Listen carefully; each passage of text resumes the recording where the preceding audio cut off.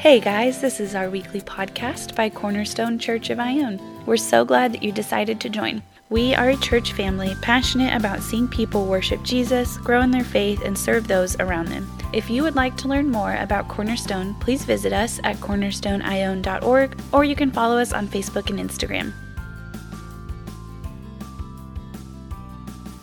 All right, well, good morning, Cornerstone. If you don't know me, my name is CJ. I'm the youth pastor here, and I'm filling in for Pastor Brian this morning. He's at a wedding out of state, so it's a good reason to be gone. We're excited for him to be able to do that. And so we took the opportunity to have a Youth Sunday this morning. There's something that I wanted to say before we really get started, and I said this first service. So I reminded the youth band before service started today that they are not performers and you are not consumers or an audience, right? And I kind of ran into this dilemma where I kept trying to think of how can I communicate to the congregation, like encourage them, right? Like in what they're doing in their pursuits of Christ. How can I do that and ask them to do that without encouraging this dynamic of performer and audience, right? Because we don't want to encourage a performance. And I think where I landed, at least for now, is that the best way that you could encourage them and thank them, and not just on Youth Sunday, but every Sunday, right? Whoever's up here leading, the best way that you could do that is by worshiping with them, right? Engaging in what they're doing, participating in the worship service, because they're not performers, they're Christians worshiping God, just like you're Christians worshiping God, and together we're the church worshiping God. So don't sit and consume, okay? Worship with them. That's what I would love to see happen on Youth Sundays and every Sunday at Cornerstone. Worship with them. So the best thing that you can do when I'm done preaching, because I'm not a performer either, right? I'm up here, I'm worshiping through speaking God's word, through teaching and preaching. The best thing that you can do is do this with us. Engage with us. Open your Bibles. Sing your hearts out, right, on a Sunday morning. That's what we're gathered to do as Christians. So I just wanted to say that it's easy on a Sunday morning to sit down, and I've been here, where I sit down in a pew and I just think, like, what are we doing, right? What are we doing as a church? And, I can get kind of down on myself, like I'm not doing enough, and I can get judgmental, like other people aren't doing enough. But one of the easiest and best ways, I think, to be reminded every single week of what Cornerstone is doing besides worshiping together is to read your bulletin and to listen to the announcements, right? I know it sounds simple, but seriously, like we're constantly communicating what Cornerstone is doing in the community and within our church family. And so I'm going to take a second and just run down a couple of these things here. The first one is that we do have a business meeting coming up. And the elders have a proposed budget for the coming year. So we would ask that you would grab one of those. They're out there in the lobby. I think it's in a basket. And look it over, highlight, underline, whatever you got to do. Get familiar with it. If you have questions, maybe take those to the elders ahead of time for the meeting. That would be great, so we can kind of keep that meeting smooth, right? And keep the flow going there. Not that we don't have time and room for conversation there, but if we could get some of the wrinkles out ahead of time, that would be awesome. So grab one of those on your way out. The other, so Cornerstone does have a Christmas program. I don't think program's the right word. Christmas project, that's the word I'm looking for. Christmas project that we're doing this year. And this one's a little bit different. If you know Jack, the normal announcements guy, so on Youth Sundays, I tend to snatch up everybody's job. Like I'm preaching for Brian and I'm doing announcements for Jack. We like give people a break, right? Jack is kind of leading this up. This is really near and dear to his heart, that there are these missionaries working in Haiti, and what we're going to ask is that you would bring a Christmas gift that we could send over there. And so I'm going to read what Jack wrote, because he does a much better job explaining it than I do. And also, I would really encourage you to talk to him directly about this, because he has caught the passion for this project, right? It is close to his heart. And if you want to really feel that, you will get hooked on this idea by talking to Jack. The passion just oozes out of that guy, all right, when it comes to this ministry. So let me read what he said. Last week, we announced a new opportunity to spread the love of Christ through a Christmas gift program for children in Haiti. We partner with a ministry down there, and we do annual missions trips. He also does soccer camps down there that are evangelistic, and we would like to offer a way for Cornerstone to bless the poorest people in the Western Hemisphere. So what we're going to ask is that you bring a wrapped children's Christmas gift. So think toys, clothes, school supplies, something that really could fit in like a shoebox, okay? We don't want mountain bikes or hoverboards or anything like that. So nothing big, nothing too heavy, just something simple and not too hard to ship to a foreign country. We would ask that we would bring those wrapped to Cornerstone on Sunday, October 16th. So this one's time sensitive, okay? October 16th. So, right. Yeah, that's next week. Okay. As these opportunities present themselves, we jump on them, and God in his providence has decided how much time we have to pull it off, okay? That's how we're going to look at this. So if this was youth group, I would make you shout the date back to me, because students incessantly forget dates for some reason. And so October 16th, thank you. Right, I don't have a candy bar to throw at you. It's not youth group, but yeah, good job. So October 16th, we need them here, okay? And there will be a table outside, and what we ask is that you put a label on the gift describing the gift. Just something simple, okay? That gives the people receiving it a better idea of what's in it so they can better match it to the right kid that needs it. Does that make sense? Okay. So that's what we're going to ask. A little bit more about this ministry. He says, the ministry, United Christians International, started in 1996 with a local Haitian pastor and his missionary wife from Iowa. They started with a feeding program for children in a community that was overshadowed by voodoo activity, like literal witchcraft. Right, that's the pervasive spirituality of this area. And this group is coming in here and trying to plant roots for the gospel and push back that darkness. For over 15 years, friends from North America have been sending gifts to show children in Haiti the love of the Father who sent his only Son to earth for them. And so part of the idea behind this gift project is not just that we do something nice, right? Because it's fine to do something nice, but this is an attempt at an illustration of how God gives us good gifts to these children. So it's rooted back in a gospel message, especially like gifts of faith and eternal life with him. It is a wonderful opportunity, again, for us to share the gospel and bring joy to children in need without these gifts. Without these gifts, they would not have Christmas presents. Right, so it's not like they get less Christmas presents. And also, the way it's been described to me is their ministry where they provide food to these children isn't like, oh, they get better food here or they get lesser quality food if they go over there. It's like, without this ministry, they don't eat. That's the situation. Right?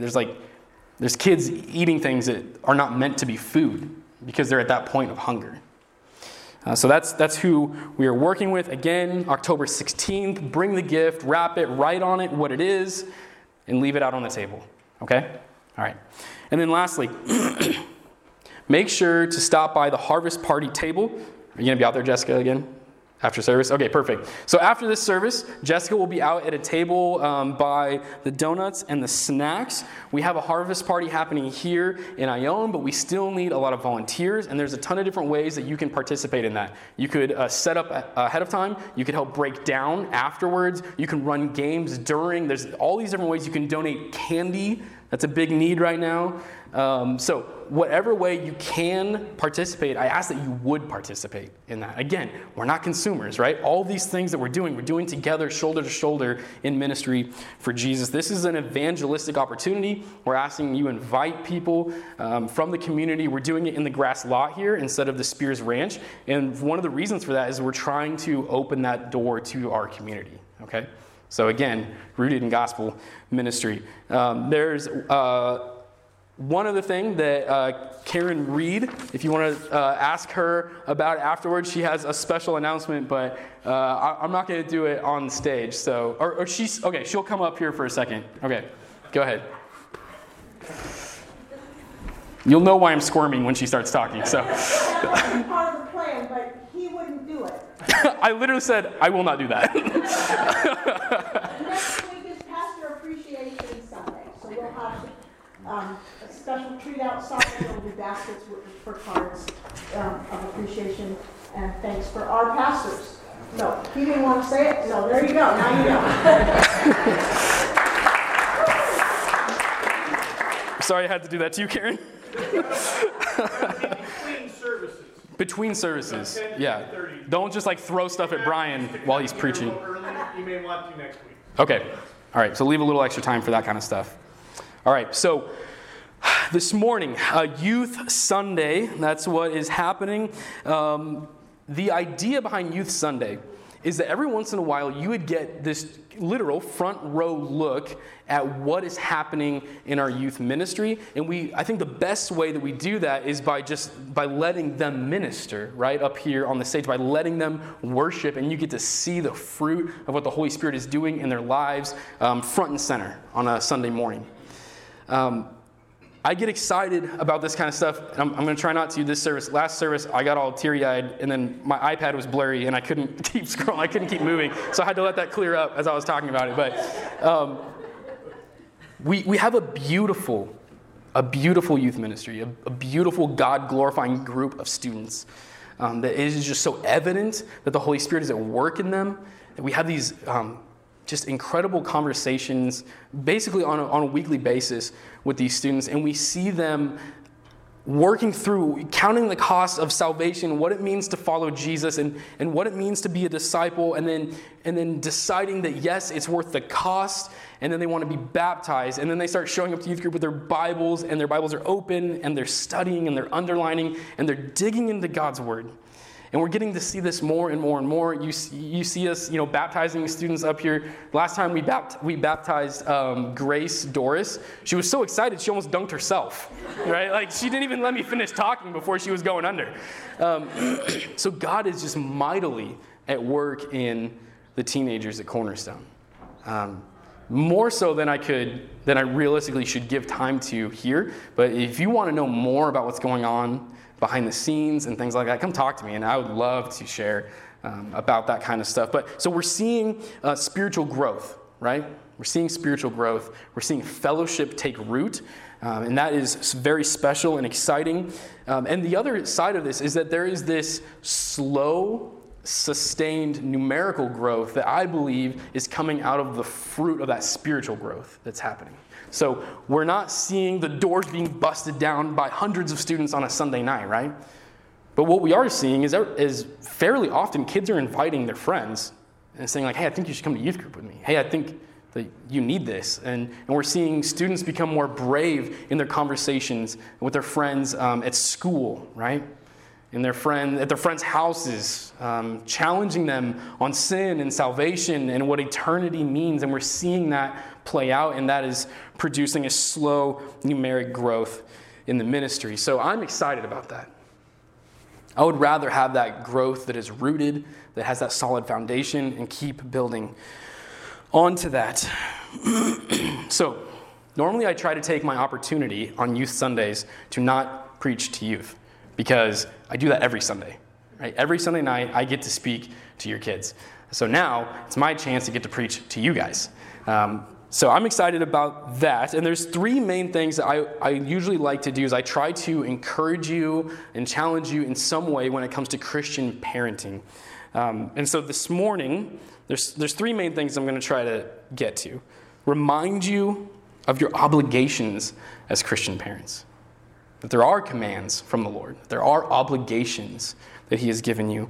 I want to challenge you to fulfill the obligations, because it's one thing to know what you're supposed to do, and it's another to do it, right? And then third, comfort you with the promise of God in the midst of those heavy obligations. So remind, challenge, and comfort. That's the direction we're headed this morning, okay? I'm going to pray for us. Father, we are literally, in a sense, blessed beyond words by you. It's almost unspeakable, the works that the Holy Spirit is doing in our young people. It's a blessing to witness them cry out to you in worship and honor you in worship and desire to do it with excellence because they serve an excellent God. Father, I pray that you would continue to bless them, that you would continue to work in them. And I pray for the parents that are here, that you would uphold them, that you would empower them and give them wisdom to continue on faithfully parenting these young Christians. I pray that my words would be for your people's benefit and to your glory this morning. I pray these things in Jesus' name. Amen. All right. So, where we're going to start may seem obvious this morning, but I think it needs to be said for everything else, that your teenager, your child, your elementary school, your toddler, your college student, they need the gospel. Right? I know that seems simple. I'm going to assume that in talking to Christian parents, we're all in agreement on that point. So I won't belabor it too much. But your children, they need the gospel. They need to know that they are a sinner in need of a Savior, and that Jesus came to earth, lived a perfect life, and was that Savior for them. Right? That now they're justified, redeemed, adopted into the family of God. They need to know that all of those things are true. And like I said, this may seem obvious, but it must be said. And when I say that your teenager needs the gospel, or your college student needs the gospel, or your toddler, I'm also saying that you have an obligation to help that child apply the gospel to their lives. And this would work its way out in a number of different circumstances and questions and conversations, but some of them will be like this. How does the gospel inform their selection of friend groups? So how does that knowledge of what Jesus did for me help me decide who I hang out with? What is the connection there? How does the gospel inform their opinion of media usage? So I was purchased at a very steep price and redeemed back to God the Father. How does that inform what I look at on my smartphone? How does the gospel help them decide how to spend their Sunday mornings?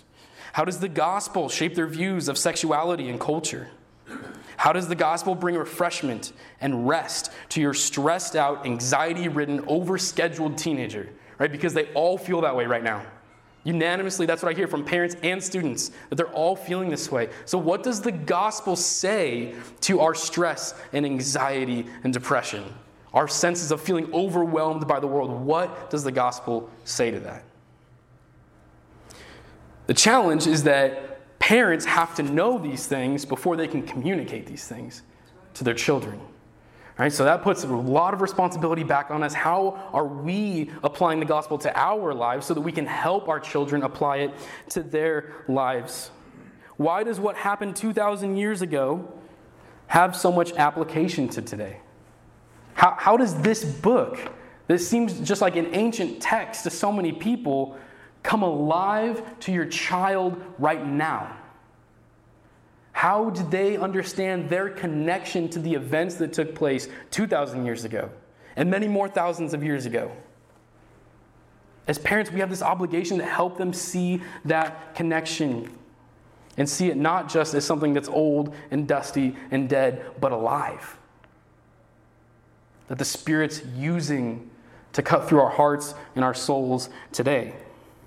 And I guess what scares me is that I do see parents who believe that because their kid just in general has good behavior or is generally pleasant, that they assume that they're a heaven-bound, born-again Christian. And you gotta dig deeper. You've gotta dig deeper. Start asking the questions, why? Why are they generally well-behaved? What is their motive for that behavior? Where are their affections really? Have they created you in their hearts as an idol to please, and that's why you think things are going so well?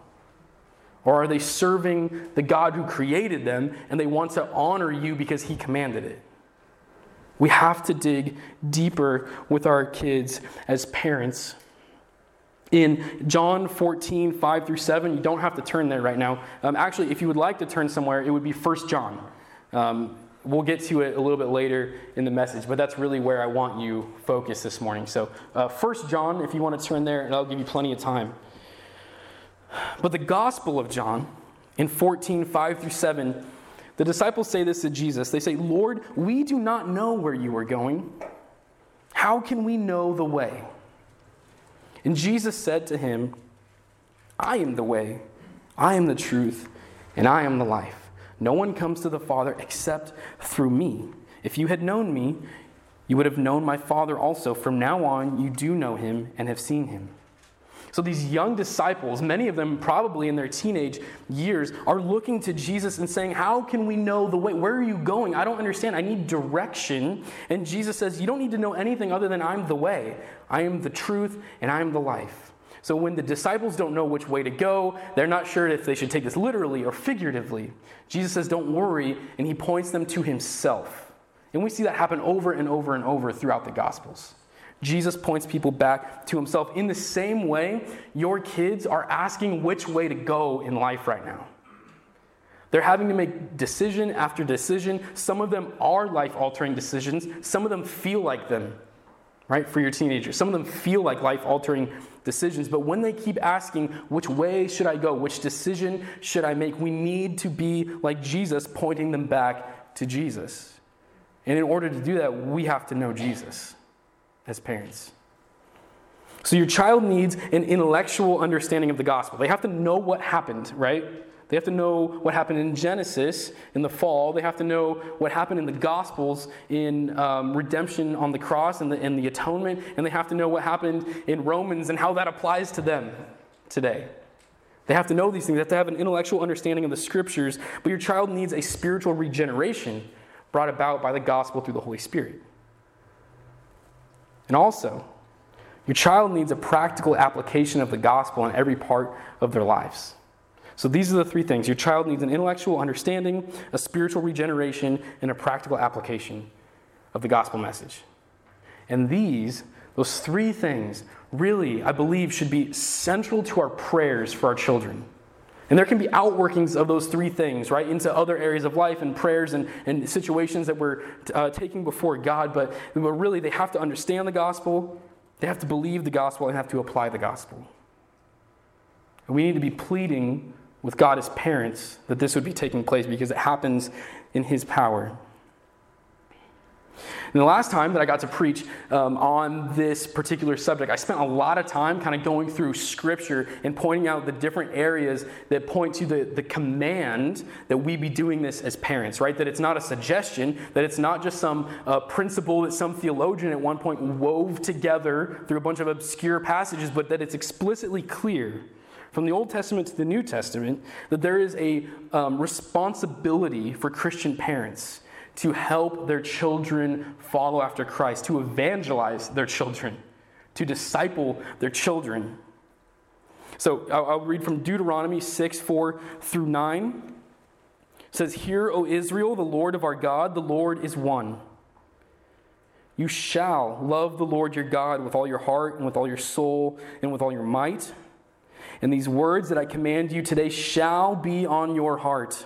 You shall teach them diligently to your children, and shall talk of them when you sit in your house, and when you walk by the way, and when you lie down, and when you rise. You shall bind them as a sign on your hand, and they shall be as frontlets between your eyes. You shall write them on the doorposts of your house and on your gates." Now, if I were to paraphrase or summarize, he's saying wherever you're at, if you're walking through the market, if you're staying at home for the day, you're looking for these opportunities to be discussing the things of the Lord with your children. And that goes back to one of my points that we would be applying God's word, the gospel, to every area of life. And they see that this is central to who we are and how we live. And in verse 7, he says, "You shall teach them diligently to your children." That's a point of conviction for me, that word diligently. I teach them to my children. Do I teach them diligently to my children? And then Psalm 78, 1-8. This is a psalm of Asaph, so not David. And it starts with this give ear, this phrase, give ear or listen. And in the Hebrew, this give ear or listen isn't just a merely passive consuming of what is being said, but it requires obedience. He's saying, listen and do what I'm saying. Listen and act on what I'm saying. So give ear, O my people, to my teaching. Incline your ears to the words of my mouth. I will open my mouth in a parable. I will utter dark sayings from of old, things that we have heard and known, that our fathers have told us. We will not hide them from their children, but tell to the coming generation the glorious deeds of the Lord and his might and the wonders that he has done. So what we're seeing is a parent going farther, or being commanded to go farther than just the intellectual assent of knowledge about God. This is language that has affections, right? The glorious deeds of the Lord, his might, and the wonders that he has done. This is a father communicating, this is how God has struck me with awe regarding who he is, and I want to communicate that to you, my son or my daughter. This is how it's affected me, and I want to pass that on. In verse 5, he established a testimony in Jacob, and he appointed a law in Israel, which he commanded our fathers to teach to their children, that the next generation might know them, the children yet unborn, and arise and tell them to their children, so that, this is key, so that they should set their hope in God and not forget the works of God, but keep his commandments, and that they should not be like their fathers, a stubborn and rebellious generation, a generation whose heart was not steadfast, whose spirit was not faithful to God. So verse 7, so that they should set their hope in God and not forget the works of God, but keep his commandments. So hope in God leads to keeping his commandments. So we get to our children's affections.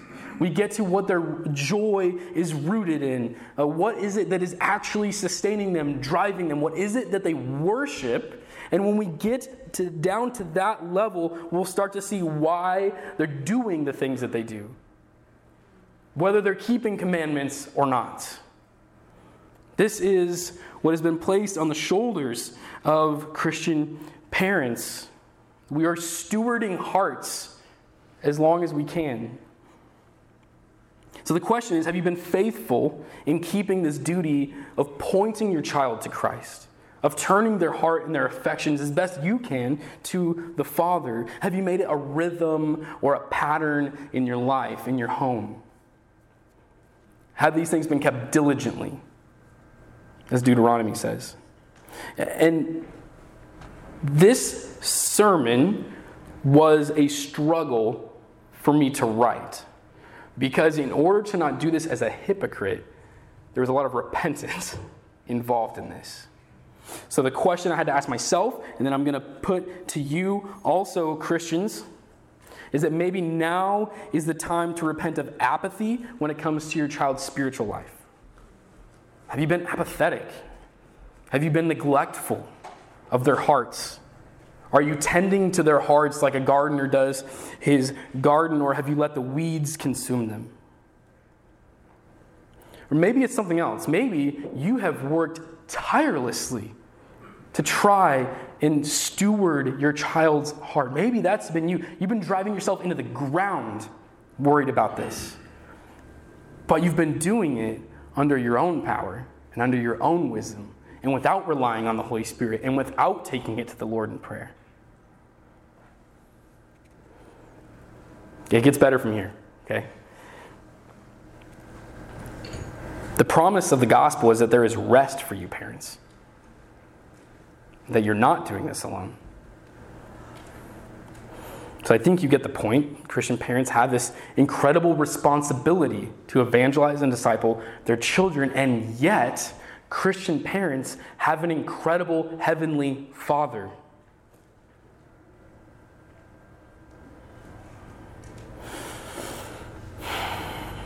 You aren't just a parent. You have the perfect parent. That's who your Father is if you yourself are a Christian. I think you're getting the point, but some of you are thinking to yourself, like, I get what the Bible says, but practically that is not how it has worked out in my life. practically, my child has struggled with this. My child has said this to me. They think this of me. They've done this. They've been caught in this. It's not all butterflies and roses and rainbows and unicorns with my children. This stuff has not worked its way out so smoothly as maybe Scripture seems to imply that it will. And so what I'd like to do is remind you, there's this gentleman gentleman's a kind way to put it, but King David's son Absalom in Samuel 13 through 19. It's a very long story, so I'm not going to read the whole thing. I'm going to summarize and then get to the end, okay? Because that's where I think the point is for today's message. Absalom grows up as King David's son, wealthy, powerful, the best physical training, the best education, probably very good looking, just had overall, by the world standards, a great life. Right? How could you ask for something better than being raised the son of King David? That's how a lot of people would look at this.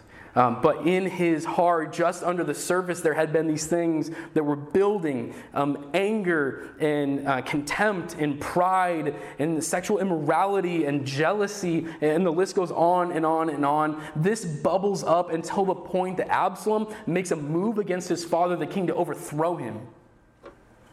To literally chase his dad out of the kingdom, out of his palace, drive him out with the majority of his servants. He actually is successful to some degree. He does get David and his people out. He does take over the palace. And in the midst of that, he commits terrible sexual immorality with David's concubines, and he's being violent to people, and this civil war starts to raise its head in the kingdom. And in the midst of that, David has been pushed out to the hills with just a few faithful people at this point compared to the nation that stayed, right? And David has decided, okay, I do have to push back. I have to retake the kingdom. I have to take back the palace. But the condition that he gives to his soldiers, to his generals, his commanders, is that you will not harm Absalom. That is my son. Be gentle with the boy Absalom, is the way he puts it. And so David is taking all of this abuse and this evil from his child. And yet you see this tension with his affections for his son, that he still doesn't want harm brought to him. He still wants the best for Absalom. Well, this civil war goes on, and in the midst of that, Absalom is riding his mule through a battle, which I thought was kind of weird. That's not really a mule is not really what I thought Absalom would be riding. I'm thinking more like stallion or like buffalo. I don't know, something more burly, than a mule. Anyways, it was a mule. He was riding his mule, and his hair gets caught in trees, and the mule keeps going, and he's just kind of hanging there. And long story short, one of David's men strikes him dead. That's not what the king said to do. The soldier thinks he's doing probably what's best for David, what's best for the kingdom, is to just end this here and now.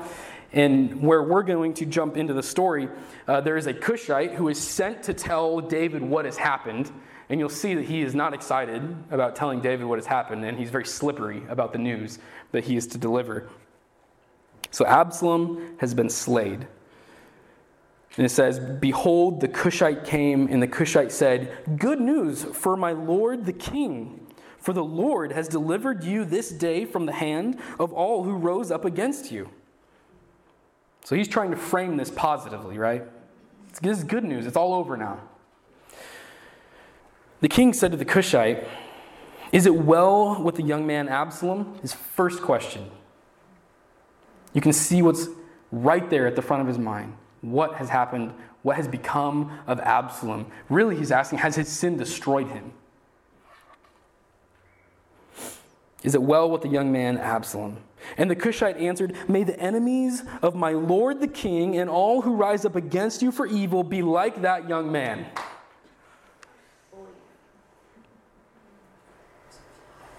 And then verse 33. "And the king was deeply moved, and he went up to the chamber over the gate, and he wept. And as he wept, he said, "Oh, my son Absalom, my son Absalom. Would I have died instead of you, O Absalom, my son, my son." So imagine King David, the man of men, right? The warrior poet. This mighty man of God, despite his flaws, a man after God's own heart. His son had literally tried to destroy him and the kingdom in the process. And David is heartbroken that this is how it ended for his son. I would venture to guess that some of you sitting here this morning understand a bit, or maybe a lot, of David's pain when it comes to his children and his struggle when it comes to his child. Some of you have probably prayed out something to the effect of just, I would rather it be me going through this than my child going through this, like David did. Pleading with people around you and your child to be gentle with them, even in their sin. Some of you here today have a rebellious child that doesn't honor you, a child fighting with or is entangled completely in sexual immorality, a child consumed by their pride, filled with anger and contempt towards you, crushed with anxiety and depression, smothered by the pressures to perform academically or athletically, or a child who even just has yet to place their faith in Jesus, and you are tormented because you have concern for the eternal state of their soul.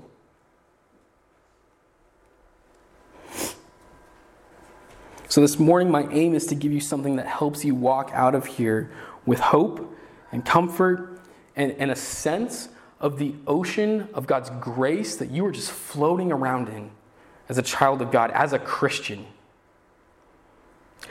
I think that as Christians, we're in that ocean. It's like we're sitting on this little raft and we can't see shore anywhere because there's just so much of God's grace everywhere. But it's like we've picked up something and made a blindfold. And we're like, I don't see it. Must not be there. I don't feel it right now. And we're just adrift in it. Christian parents have the perfect parent in your Heavenly Father. So what I'd like you to do right now is go to 1 John 2, starting in verse 28. 1 John 2, starting in verse 28. I'm going to read it for us. "And now, little children," remember, he's not writing to literal children. He's writing to adults, right? People who can read, probably church elders. "And now, little children, abide in him, so that when he appears, we may have confidence and not shrink from him in shame at his coming. If you know that he is righteous, you may be sure that everyone who practices righteousness has been born of him."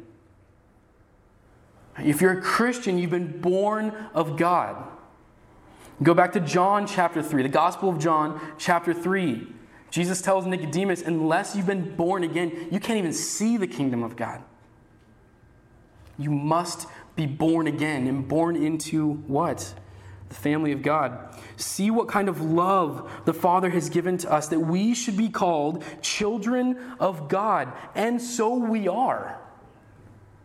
You are the child of God. It's not just a name tag that you wear as a Christian. You are that. God says so. "The reason why the world does not know us is that it did not know him. Beloved, we are God's children now," it says. Now.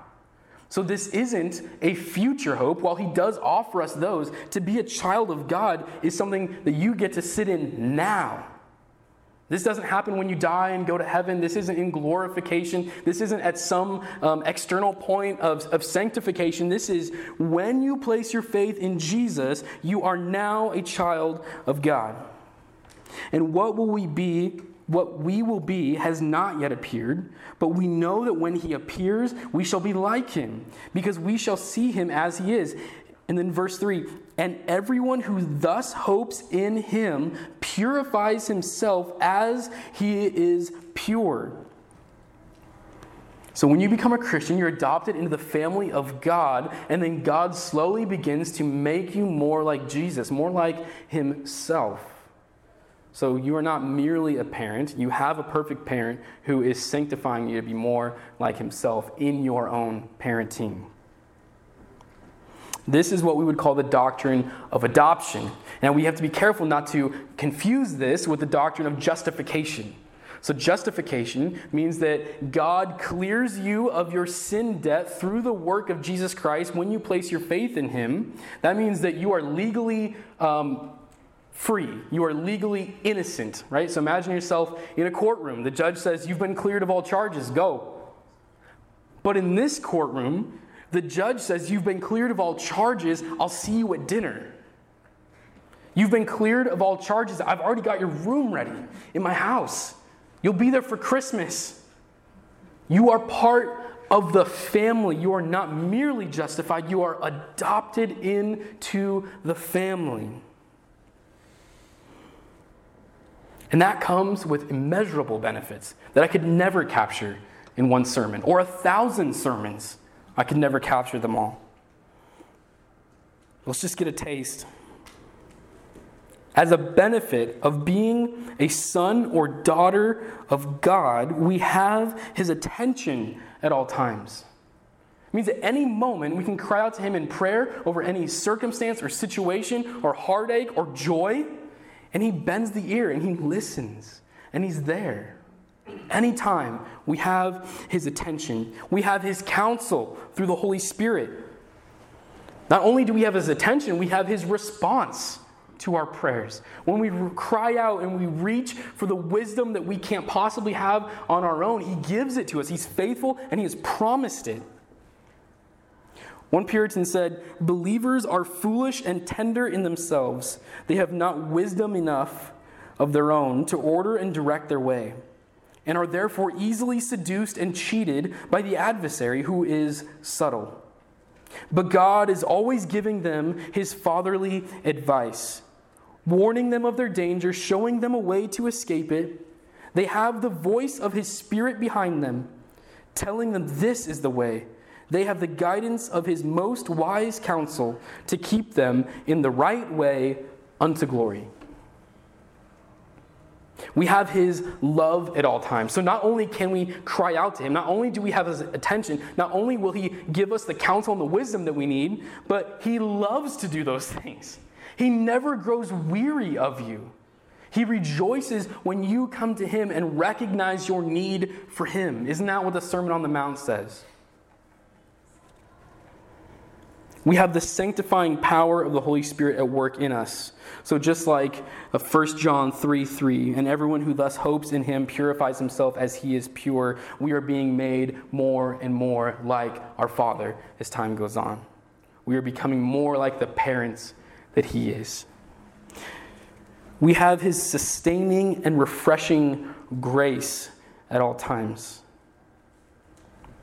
Sustaining and refreshing grace. So back when our kids were younger, I believe that Luke was maybe just over a year old. Piper was like 2.5 or something like that. We decided to go on a hike because we were told that there's this beautiful like cave thing with water that goes under it that you can go play in, and that it's great for kids and this and that. And so I decided we're going to go on a hike. Bethany's parents are in town, all right, and they're going to go with us. I'm like 4 adults to 2 kids. Like, this is going to be a breeze. I'm not going to have to do anything.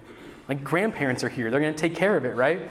So we go and we start on this little hike down to this very beautiful destination. All right, that's what makes it worth it, is that destination at the end. We start on this hike, and at first it's smooth, it's clear. There's really no like rocks or branches or anything going across the trail. Very quickly that changes, where there's like steep inclines and steep declines, and parts of the trail are kind of washed out, and there's rocks and cliffs.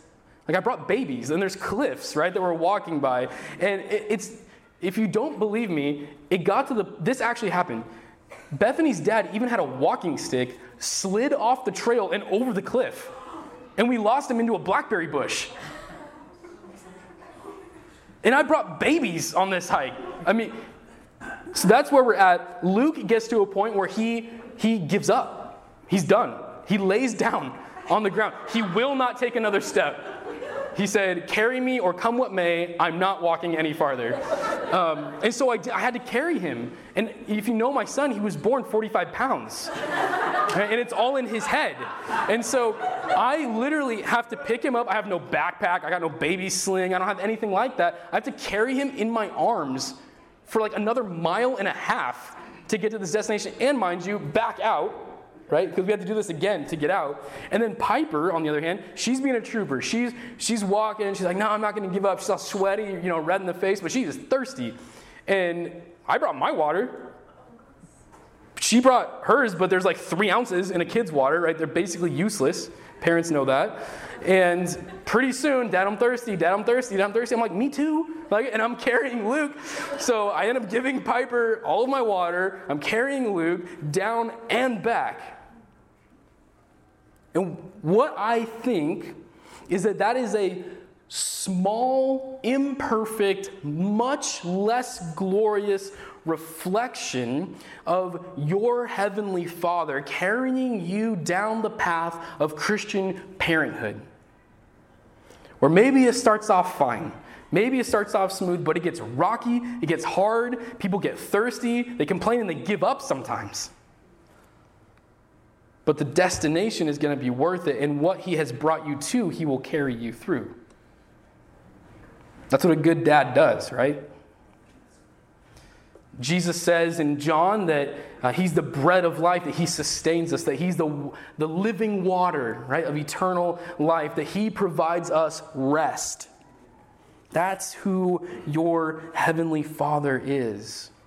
That's who's carrying you down the path of parenthood. Jeremiah Burroughs says, God, who is the infinite, glorious first being, embraces them with an entire fatherly love.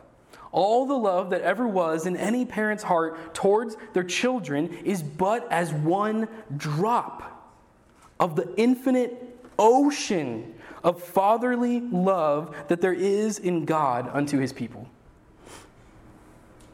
So the most love you've ever been able to muster in any moment, maybe that's at their birth, maybe that's at some other point in life where you're proud of them, whatever has been the pinnacle of love for you as a parent towards your child is but as a drop to how much your Heavenly Father loves you.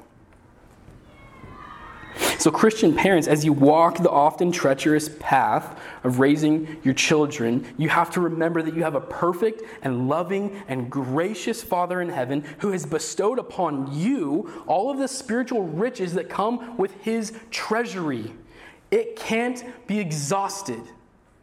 You are an heir to the riches of the kingdom of heaven as a son or daughter of God. Your Father is rich in mercy and grace. He is rich in new refreshments for your soul each and every morning. You're a child of God through the work of Christ and the power of the Holy Spirit, and this has been accomplished and secured by God for you to His glory. That's who you are. That's what adoption means in the Scriptures.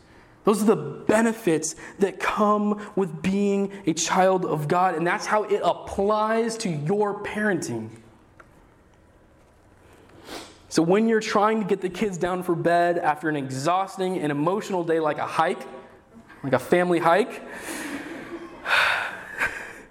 and they ask for one more book to be read, or one more glass of water, they could not possibly be more hydrated than they are right now. And yet they need one more glass of water. Remember, you draw your patience from the fact that your Heavenly Father never loses His patience with you. And when you are peppered throughout the day with incessant questions, incessant. When I was a kid, my mom gave me a limit of questions I could ask per day. And I did not believe her the first time, and I burned them all up in the first hour. And I was not allowed another question for the rest of the day. So I learned I had to use my questions sparingly. And are you serious counts as a question. So when that happens, you remember the joy that your Heavenly Father takes in you when you constantly come to Him with prayers and petitions and concerns and complaints and questions.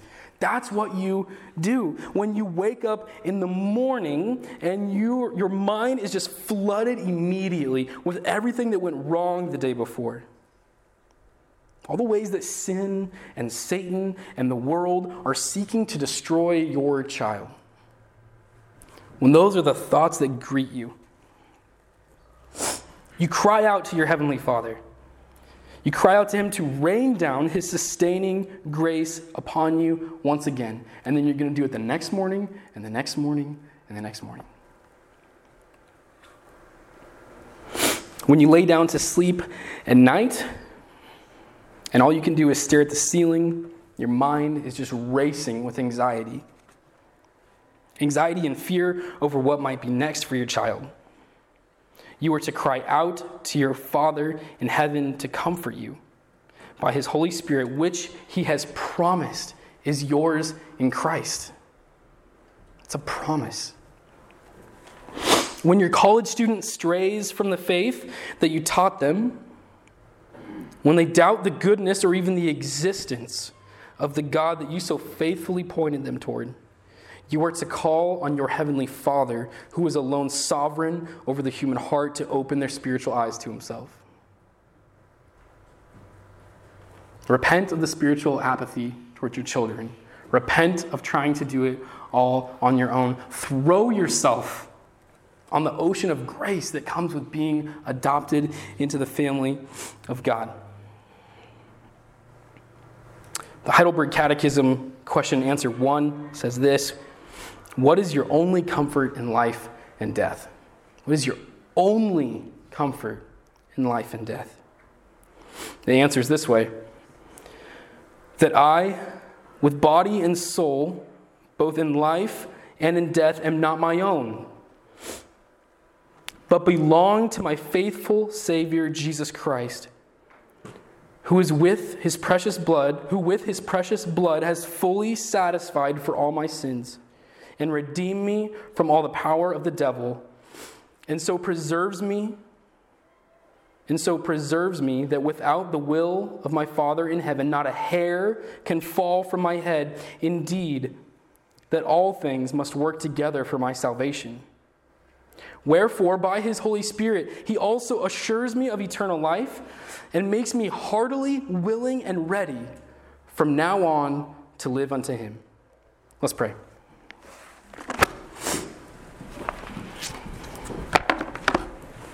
Father, my prayer is the same as it was in the first service. I pray that your Holy Spirit rides the words of Scripture into our hearts and cuts our hearts to the core. I pray that your Spirit, in wisdom, convicts us where it is needed, comforts us where it is needed. I pray that we would trust you in that. I pray that we would begin to apply the gospel, the whole counsel of God, the whole of Scripture to our lives as parents, that we would raise children covered, saturated in prayers. Father, I pray for the students at Cornerstone that love you, they're chasing after you.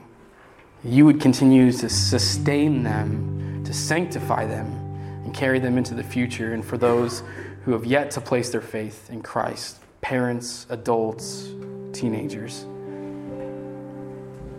that you would do your work in their heart through conviction, and that they would place their faith in you, that they would be adopted into your family, and they would begin to really internalize what that means for them. I pray these things in Jesus' name. Amen. Thank you for listening to this podcast by Cornerstone Church of Ione. We hope that you found it encouraging and challenging. Please feel free to share this podcast with friends and family, and we will see you all next week.